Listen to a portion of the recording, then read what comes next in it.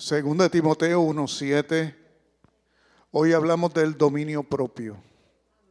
Qué tema tan apropiado.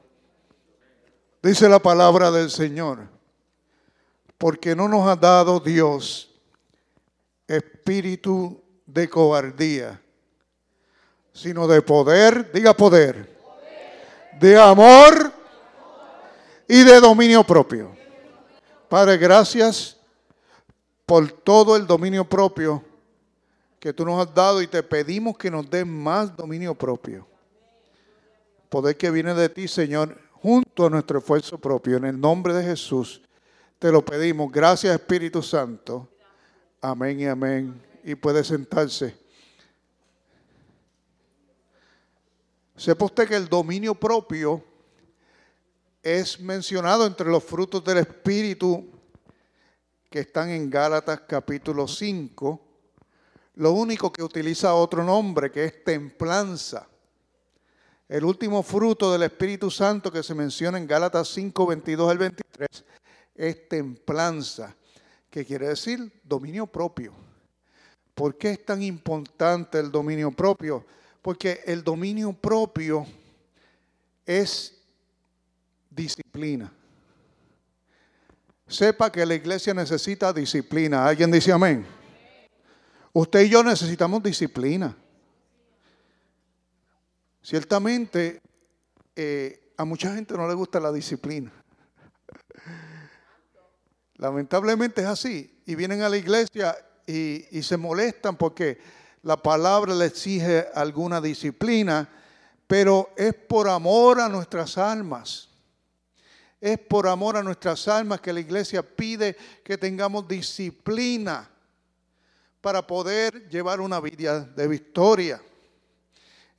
Sin disciplina no vamos a poder alcanzar lo que Dios tiene para nosotros, las cosas buenas que Él tiene para nosotros.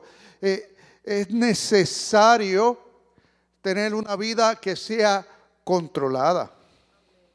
El dominio propio, en otras palabras, es controlarse uno mismo. Sepa que no todo lo que usted piensa es de Dios. No todo lo que yo pienso viene de Dios. ¿Usted está entendiendo? Por más espiritual que usted sea, no todo lo que pensamos es de Dios. Por eso tenemos que tener dominio propio, tenemos que tener la disciplina de conocer la Escritura para saber si algo es de Dios o no es de Dios, si Dios está de acuerdo, porque si en la palabra algo es condenado, es porque no es agradable a Dios. El dominio propio se logra mediante el esfuerzo de uno más el esfuerzo de Dios. Es una combinación. Y voy a hablar de eso durante este mensaje. Es combinación. Es como cuando usted corre la bicicleta. ¿Cuántos corren bicicleta aquí? O corrieron bicicleta en algún momento, ¿verdad? Veo que muchos no tuvieron niñez. Algunos eran tan pobres que no tenían bicicleta. Ay, santo Dios. Santo Dios. Pero cuando uno corre bicicleta es una combinación de diferentes cosas, fuerzas físicas que están... primero usted necesita tener la fuerza para correr la bicicleta, ¿verdad? Para pedalear. Segundo, usted necesita balance, equilibrio. ¿Verdad que sí? Necesita dirección, porque si tiene balance y tiene equilibrio y tiene fuerza, pero si va para una pared, pues está en problema. Necesita saber cómo frenar. Algunos no saben frenar, ¿verdad? ¿Ah? Usted ha visto a los niños que aprenden a correr bicicleta, pero no le han enseñado a frenar. Que cuando van a terminar se lanzan de la bicicleta, ¿verdad? Es una combinación de diferentes cosas. Asimismo, es el dominio propio. Usted con su fuerza no puede con el pecado. ¿Está entendiendo? Y este es un error que yo he cometido y que muchos han cometido. Salimos del mundo, queremos agradar a Dios, queremos sacar el pecado de nuestras vidas, pero queremos hacerlo en nuestra fuerza. Necesitamos al Espíritu Santo. ¿Alguien alaba a Dios? Usted tiene que poner de su parte, pero a la misma vez no puede ser Dios solamente. Ay, como me dijo una persona, lamentablemente una mujer, si Dios no quiere que yo caiga en este pecado, que Dios no me lo ponga.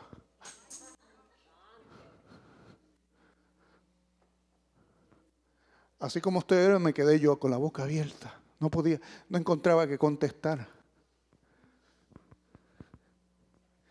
Usted necesita poner de su parte y Dios pone de su parte. No saque a Dios de la ecuación, pero tampoco se saque usted. Así es la clave para dominar, para tener dominio propio. No lo puedes lograr sin la ayuda del Espíritu Santo. Porque Dios quiere que usted y yo andemos por la vida en control de nuestras emociones y en control de nuestras acciones, hermano. Porque usted tiene que ser controlado, tiene el dominio propio. Porque dígame, por ejemplo, hoy un día que está lluvioso,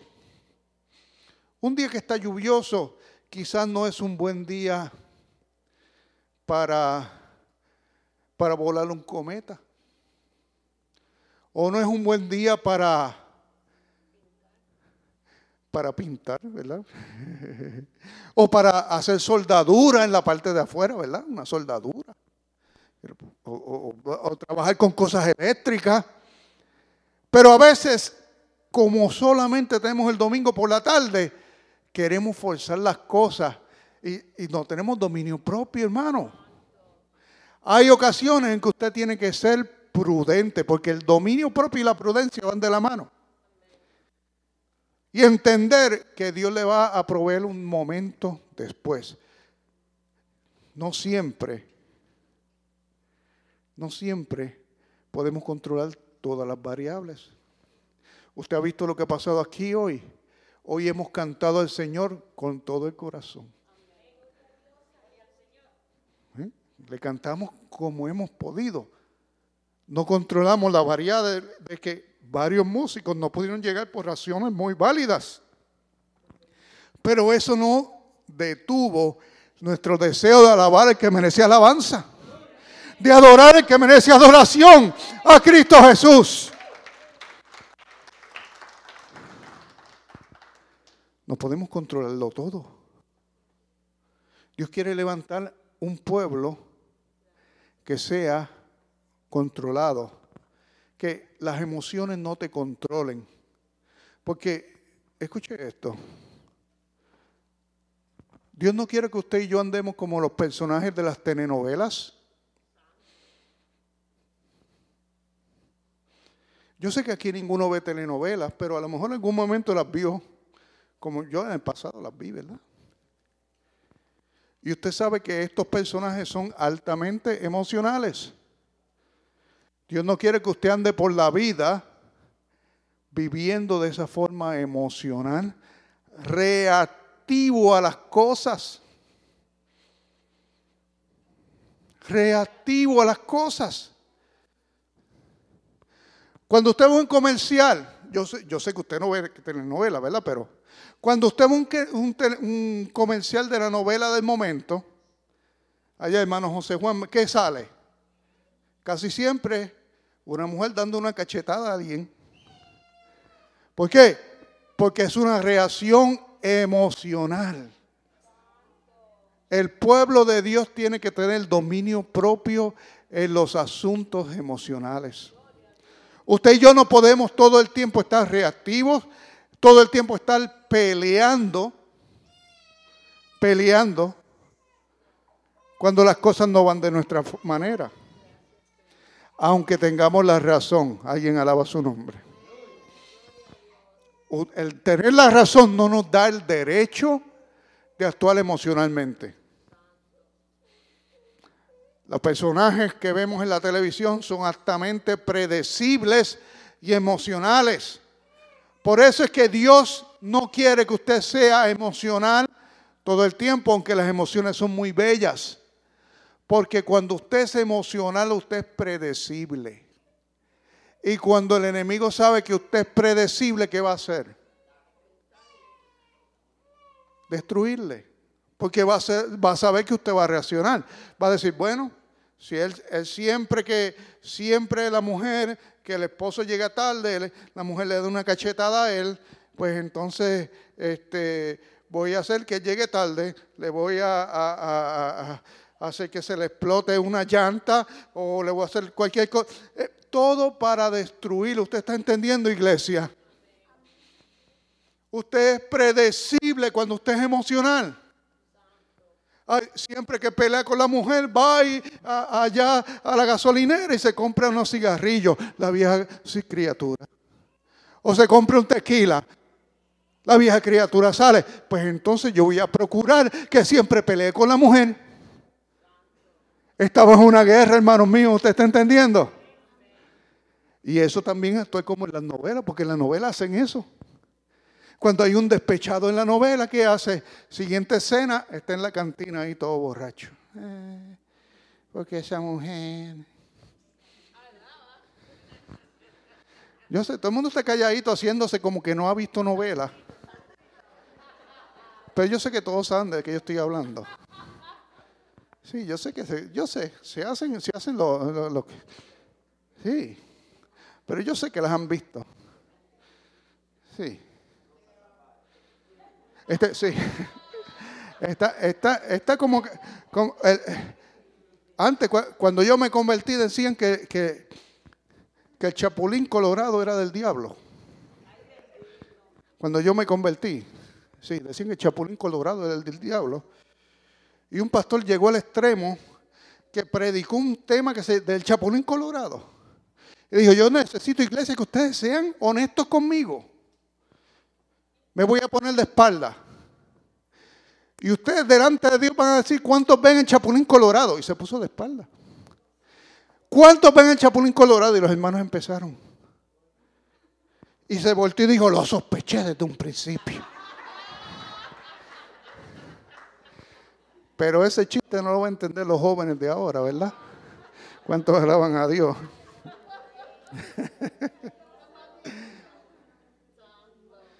Dios quiere que usted tenga dominio propio, iglesia. Levantar un pueblo maduro. Que aunque usted tenga la razón, no quiere decir que usted va a tomar las cosas en su propia fuerza. ¿Está entendiendo, iglesia? Que aunque usted le ofenda, no quiere decir que usted tiene derecho a destruir a la otra persona. Eso es dominio propio. Un pueblo maduro, cuyo sí sea sí y cuyo no sea no. No, que no dependa de lo que diga la mayoría. Cuando tenemos dominio propio, diga dominio propio, dejamos de estar sujetos a los caprichos de nuestra carne y hacemos lo correcto, porque sabemos que esto agrada a Dios. Uno dentro de su corazón tiene ese deseo grande de agradar a Dios. Y va a venir la gente a tentar a uno. Pues yo quiero agradar a Dios.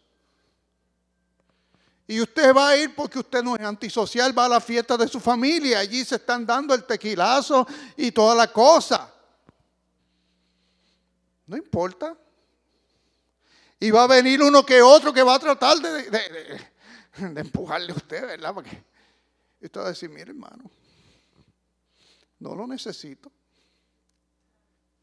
Me gusta tener mis pies sobre la tierra. Tantas formas de contestar, ¿verdad? ¿Ven?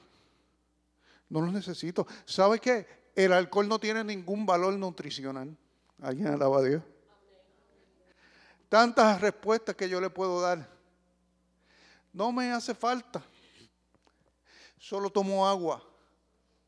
Tantas cosas que usted puede decir y puede seguir compartiendo con la gente siempre y cuando tenga dominio propio. ¿Verdad que sí? ¿Cuántos alaban a Dios?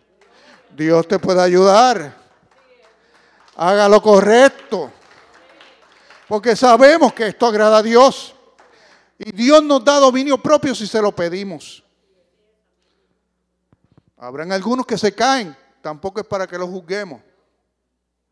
Porque yo sé que todos nos hemos resbalado. Yo me he resbalado. ¿Verdad que sí?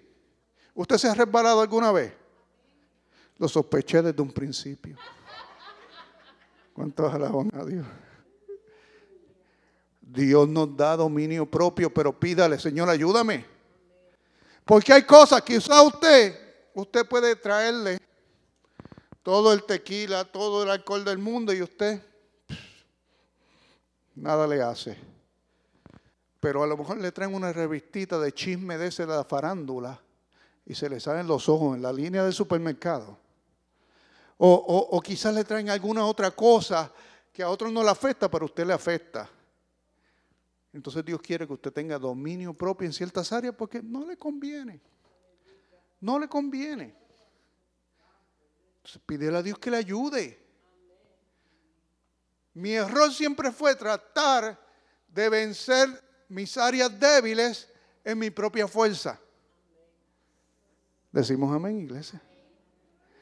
No se puede.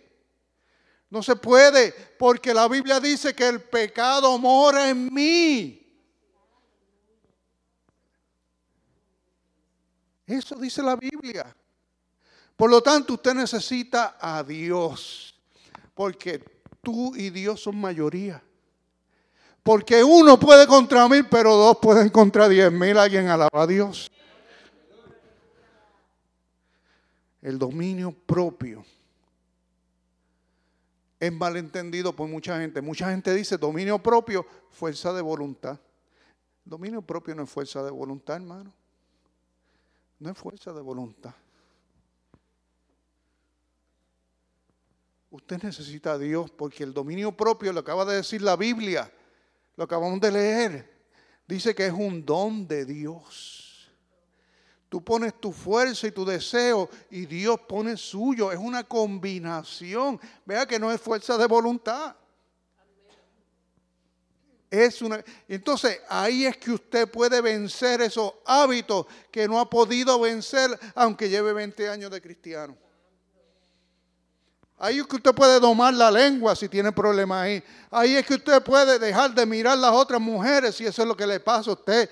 Ahí es que usted puede tomar control de las áreas rebeldes de su vida. Alabado sea Dios, si Dios le ayuda.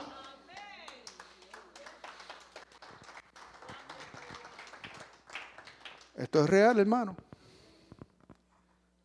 Usted necesita meterle su fuerza y Dios la de él. Si no, va a estar frustrado siempre. Porque va quizá varios meses ahí, no he caído en pecado. Hasta que de momento, ¡guacatán!, cayó de nuevo. Y uno frustrado, pero Dios mío, ¿qué? Invita a Dios, Dios mío, dame dominio propio en esta área. Ayúdame, Dios. Y Dios, que es poderoso, que no es sordo, que quiere ayudarte, te va a ayudar. Trabaja con Dios. Dígale que está al lado, trabaja con Dios. Este es un don de Dios. Pero nosotros debemos ser disciplinados. Especialmente las disciplinas bíblicas. Debemos ser gente de oración, de lectura de la palabra. Gente que se congregue. Porque todas esas cosas te fortalecen. Es importante. La iglesia es importante. Porque usted dice, yo puedo orar en mi casa y leer la Biblia. Puedo ver sermones por internet. Es verdad todo eso. Pero algo sobrenatural sucede cuando estamos juntos. Yo no lo sé explicar. Pero algo sucede que no sucede en otro sitio. Si no fuera así, ¿para qué Dios se inventó esto llamado iglesia? Y no solamente Dios se inventó la iglesia, sino dije, yo voy a ser la cabeza. O sea que Él está permanentemente como líder de la iglesia. Así que necesitamos a Dios. Hagamos nuestra parte. y Él pone lo que falta. Porque por más que intentemos, no seremos perfectos. El ser cristiano no se trata de saber mucho. El ser cristiano se trata de fluir con el Espíritu Santo. Porque usted y yo, le voy a decir una noticia no muy buena. Vamos a fallar. ¿Puedo ser más honesto que eso? Vamos a fallar. Usted y yo vamos a fallar. Eso no es una excusa, pero por más que usted apriete los dientes, va a fallar. Por eso es que necesitamos a Dios. Jesús es nuestro Salvador, pero usted necesita el Espíritu Santo día a día para que le transforme. Alguien alaba al Señor. Para que le transforme el carácter especialmente. Como le dije hace un momento, las situaciones que pasaron aquí logísticas en el culto, en el principio de mi ministerio, yo hubiera estado tan molesto que quizás no pudiera ni ministrar. Porque era un hombre muy recto y muy fuerte. Y entonces, con la transformación del Espíritu Santo, uno aprende a dejar que Dios trabaje con cada situación, porque Dios siempre tiene el control. Lo que sucedió aquí, Dios lo sabía ya. ¿Cuántos alaban a Dios? ¿Usted cree que Dios le toma las cosas por sorpresa? Y lo que está pasando allá en Ucrania, Dios lo sabía ya antes que sucediera. ¿Y por qué Dios está levantando un pueblo que ore? Porque Dios va a hacer algo. Y Dios va a acabar esta pandemia en el nombre de Jesús. ¿Cuántos alaban a Dios? Y Dios está obrando, pero Dios necesita las oraciones de un pueblo que está conectado con Él. Bendito sea Dios. Añade dominio propio a tu vida. Fíjese que el dominio propio se manifiesta de muchas formas. Escuche esto. En la vida diaria, no solamente un pecado persistente, sino el dominio propio en cuántas cosas. Quizá alguien te ofendió y tú decides callarte. Eso es dominio propio. ¿Estamos entendiendo? ¿Entendimos por acá? Quizás ya te comiste un plato de comida y te ofrecen el segundo y usted dice que no. Eso es dominio propio. ¿Sí o no? Decimos amén por acá.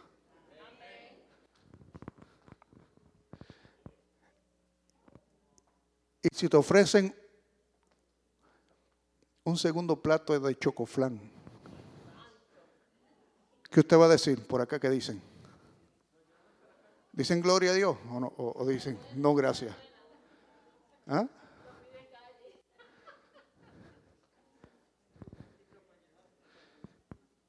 Dominio propio, diga dominio propio, hermano. Quizás cuando por accidente damos clic en un enlace de contenido explícito y usted lo cierra inmediatamente, eso es dominio propio. Si lo cierra inmediatamente, si se hace el bobo, empieza, ay, ¿por qué yo caí aquí? Ay, Señor, ¿por qué tú permites esto? Déjame darle para abajo. Dominio propio, hermano.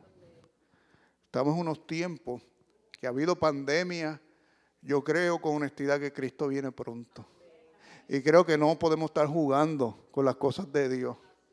Porque como hemos sido sorprendidos por la pandemia, por guerra, por pestilencia, por tantas cosas, podemos ser sorprendidos por la trompeta. ¿Cuántos alaban al Señor? Y yo les recomiendo a la iglesia amada que busque apegarse a Dios cada día más y que tengamos dominio propio. ¿Alguien dice amén?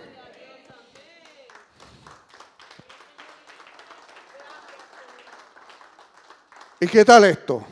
Dominio propio. que viene alguien y le empieza a contar un sabroso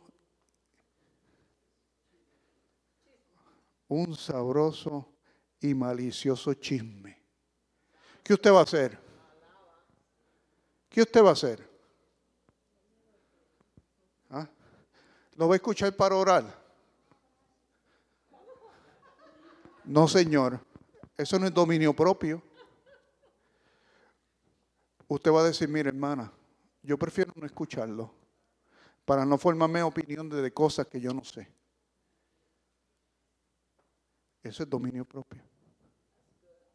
Aunque una parte de nuestro ser quiera saber, me interesa saber, pero la otra parte, el angelito le dice, no, dominio propio. El diablito por un lado, quiero saber. Dominio propio. Un gran ejemplo de dominio propio está en la vida de José en la Biblia. ¿Cuántos han escuchado hablar de José? Antiguo Testamento, Génesis capítulo 39. Habla de José, un hombre de Dios tremendo. Y este hombre, aunque era esclavo, había sido prosperado en la casa de su amo, que se llamaba como Potifar. Y este hombre, Dios lo había prosperado tanto porque aunque era esclavo, era diligente, era un hombre con dominio propio, era un hombre que a pesar de que estaba en unas circunstancias en las cuales no tenía libertad, había decidido ser la mejor persona posible. Y Potifar lo puso a cargo de todo en su casa. Sin embargo, el verso 7 dice que la mujer de Potifar puso los ojos en José y le dijo, duerme conmigo. Imagínense eso, hermano. Duerme conmigo. Un muchacho soltero, joven. La Biblia dice que era bien parecido. Y esta mujer, una mujer poderosa, le dice, duerme conmigo. Y él le dijo, y él no quiso. Y le dijo más, le dijo, mira, en esta casa no hay otro mayor que yo. Porque el señor Potifar no me ha reservado nada, me ha puesto sobre todas las cosas. Solamente me ha reservado a ti que eres su mujer. Por cuanto, ¿cómo yo haría tan grande mar a Potifar? Y pecaría contra mi Dios. En ese momento, ante el pecado, José está pensando en Dios. Usted está viendo, vea la situación. Ante el pecado, él no está pensando en sus deseos carnales, él está pensando en Dios. Ahí hay una clave, hermano. Puesto los ojos en Jesús, el autor y consumador de la fe. Si los ojos están puestos en Jesús, el pecado no tiene oportunidad. ¿Alguien alaba al Señor? Soltero, él sí tenía necesidad. Todos los que estamos aquí somos adultos, los niños se fueron para allá a sus clases. Él sí tenía. Aparentemente era una mujer muy hermosa. Quizá nadie se iba a enterar. Pero él dijo, primero que nada, tu esposo ha sido un buen hombre conmigo. Lealtad, gratitud, integridad.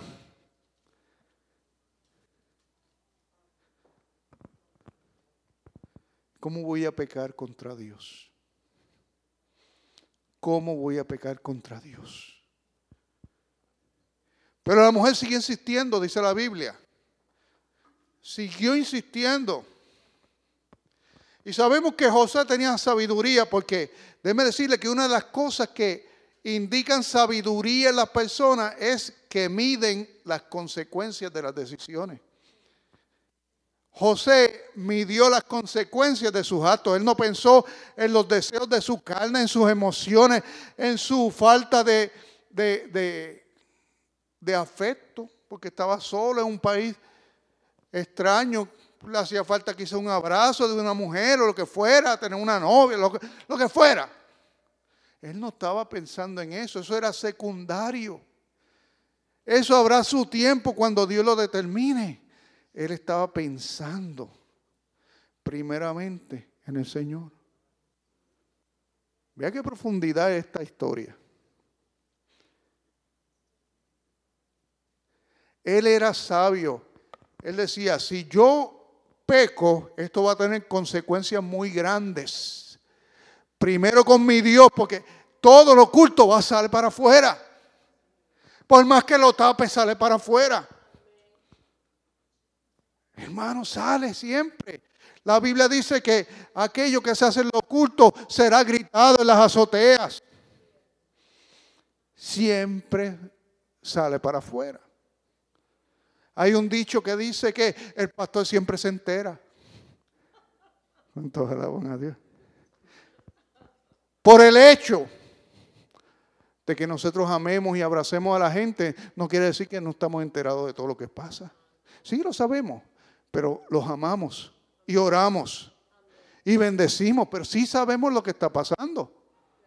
Sabemos lo que está pasando. Y estas cosas tienen consecuencias. Antes de hacer algo, uno tiene que mirar las consecuencias en uno, en la familia, en todas las cosas. Eso es una marca de la sabiduría. La persona sabia mide las consecuencias. Por eso ve que las personas sin sabiduría se lanzan. Se lanzan.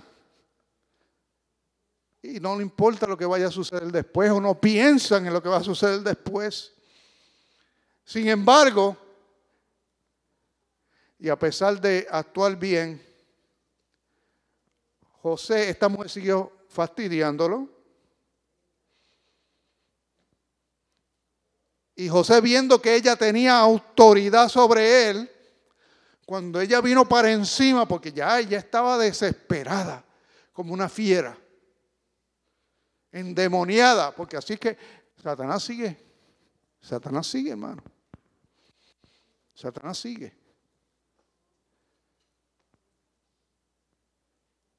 Y José, en una acorraló a José huyó y ella la agarró por el trajecito ese que usaban en ese tiempo, por la túnica.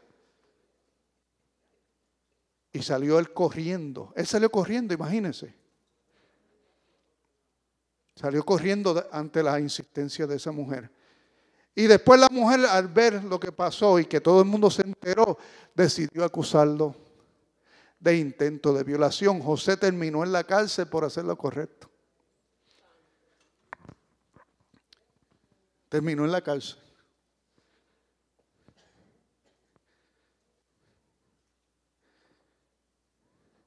Y a veces, a corto plazo, por hacer lo correcto, parece que las cosas nos van mal.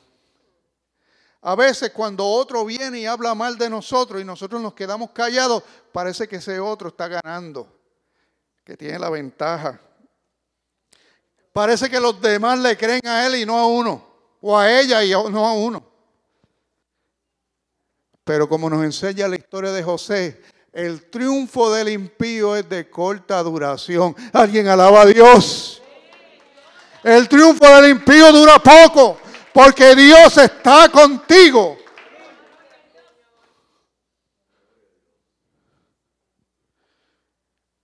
Y José cayó en la cárcel. Y yo puedo hablarle de esto porque hay muchas indicaciones de que aunque Dios permitió que José fuera a la cárcel, Dios estuvo con él en la cárcel también. Fíjese que a la cárcel donde fue José, esto lo voy a añadir, creo que tengo un poquito de tiempo. A la cárcel donde fue José, fue a la cárcel de los VIP. Si usted lee en la Biblia, dice que ahí iban los presos del faraón. ¿Cuántos están alabando a Dios? José era un esclavo y era extranjero. ¿Qué hacía él en la cárcel VIP? Si él era lo más bajo de la sociedad y acusado de violación y de una mujer importante en la nación. ¿Cómo ese hombre cayó en una cárcel VIP? No, ¿cómo usted se explica eso? Que no hay un Dios poderoso a favor de José. Usted está viendo. Él cayó en esa cárcel de custodia mínima. Allí tenían cable TV y todo eso. ¿Eh? Sí. Eso me dijo el hermano David, que tenían cable TV. Yo tengo que verificar porque no estoy muy seguro. Esa parte. El asunto es que 2 años después, José salió de allí y quedó arriba de todo el mundo. Porque terminó como primer ministro de toda la nación. José subió al poco tiempo acá y Potifar, la mujer, acá. Porque quedó de mentirosa. Quedó de todo lo que usted imagina, eso quedó ella. Y Potifar, que era importante, ahora quedó debajo de José. Usted está viendo cómo Dios obra. Porque él se aguantó el golpe y dijo, yo voy a dejar que sea Dios el que haga justicia. Yo voy a hacer lo correcto. Yo voy a dejar que Dios sea mi defensa. Yo voy a tener dominio propio.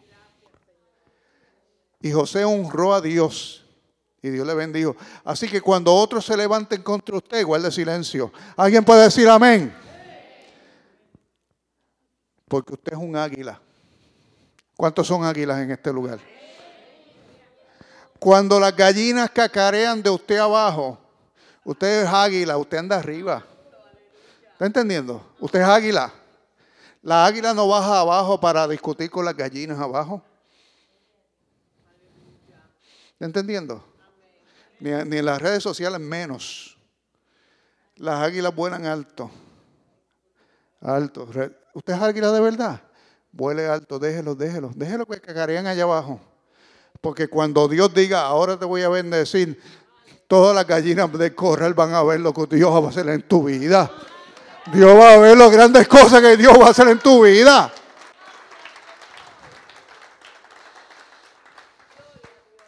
El dominio propio no vendrá sin lucha. Por eso Dios nos dice en Lucas 9:23, si alguno quiere venir en pos de mí, niéguese a sí mismo. Cuando usted tiene dominio propio, se está negando a sí mismo. Te están negando. Hay pastores que no es fácil. Yo sé que no es fácil, pero en Cristo se puede. Cristo te va a ayudar. No te rindas. Sigue adelante. Levántate de nuevo. Si 7 veces cae el justo, Jehová lo levantará. ¿Alguien alaba a Dios? Levántate. Dios quiere hacer cosas. Dios te quiere elevar. Dios te quiere bendecir. Si alguno quiere venir en pos de mí, niéguese a sí mismo. Tome su cruz cada día. Toma tu cruz cada día, iglesia amada. Toma tu cruz cada día. Esa cruz que tú tienes en esa área, toma esa cruz cada día y crucifica el pecado en el nombre de Jesús. Crucifícalo. Y sígueme, dice el Señor. Ay, Señor, pero es que yo no puedo ser un cristiano porque es que todavía es tal y tal cosa. Todos los días crucifícalo. Todos los días inténtalo con todo tu corazón. Y dice, Señor, yo crucifico esto en el nombre. Ayúdame, dame dominio propio, Padre. Tus manos lo pongo, Dios. Deja que Dios entre a través de su Santo Espíritu a ministrarte, a trabajar contigo en esas áreas. A trabajar contigo. Porque Dios puede hacerlo. Dios puede hacerlo. Lucha cada día. Lucha cada día para mantenerte íntegra e íntegro para Dios. Teniendo dominio propio. ¿Y sabe lo que pasa? Según sigues luchando, cada día va a estar más fuerte. Y llegará el día que ya no va a tener que lograr más por eso, porque se fue en el nombre de Jesús. Llegará el día que ya Lo que antes te afectaba tanto ya no te hará nada. Porque Dios te fortalecerá. Dios te hará una operación que eliminará eso de raíz. Dios te va a ayudar. Persevera. Persevera. Entiende cómo Dios trabaja con tu ayuda, con tu petición. Usted necesita abrir la boca y decirle: Dios, ayúdame. Espíritu Santo, ayúdame en esta área. Confiésate delante de Dios y Él te dará la victoria. Y Él te dará el dominio propio que tú necesitas para vencer. Amén. Póngase de pie, vamos a orar en esta hora.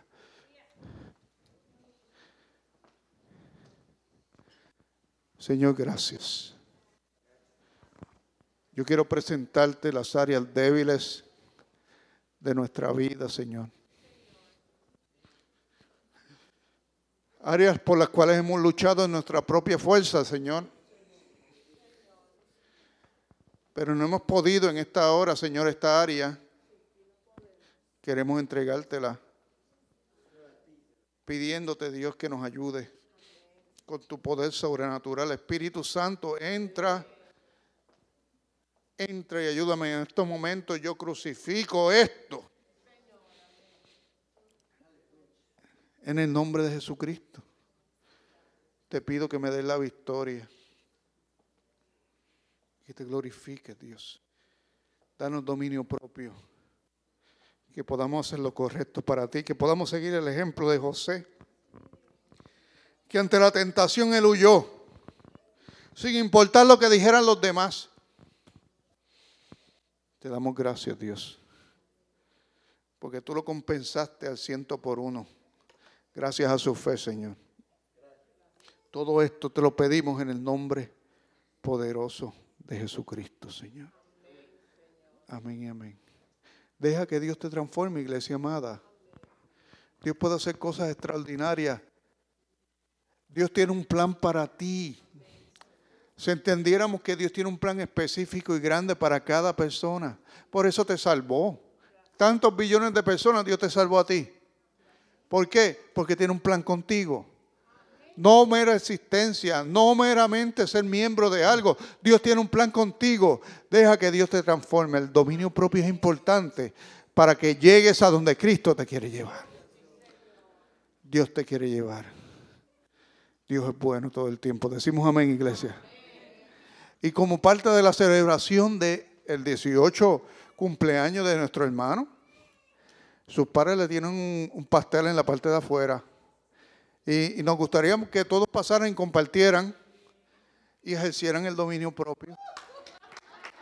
Un pedacito, ¿verdad? El dominio propio, vamos a ver. Vea que tenemos cámaras por toda la iglesia. Están funcionando. Dios le bendiga, Dios le guarde. La paz de Dios sea con cada uno de ustedes. Amén y amén.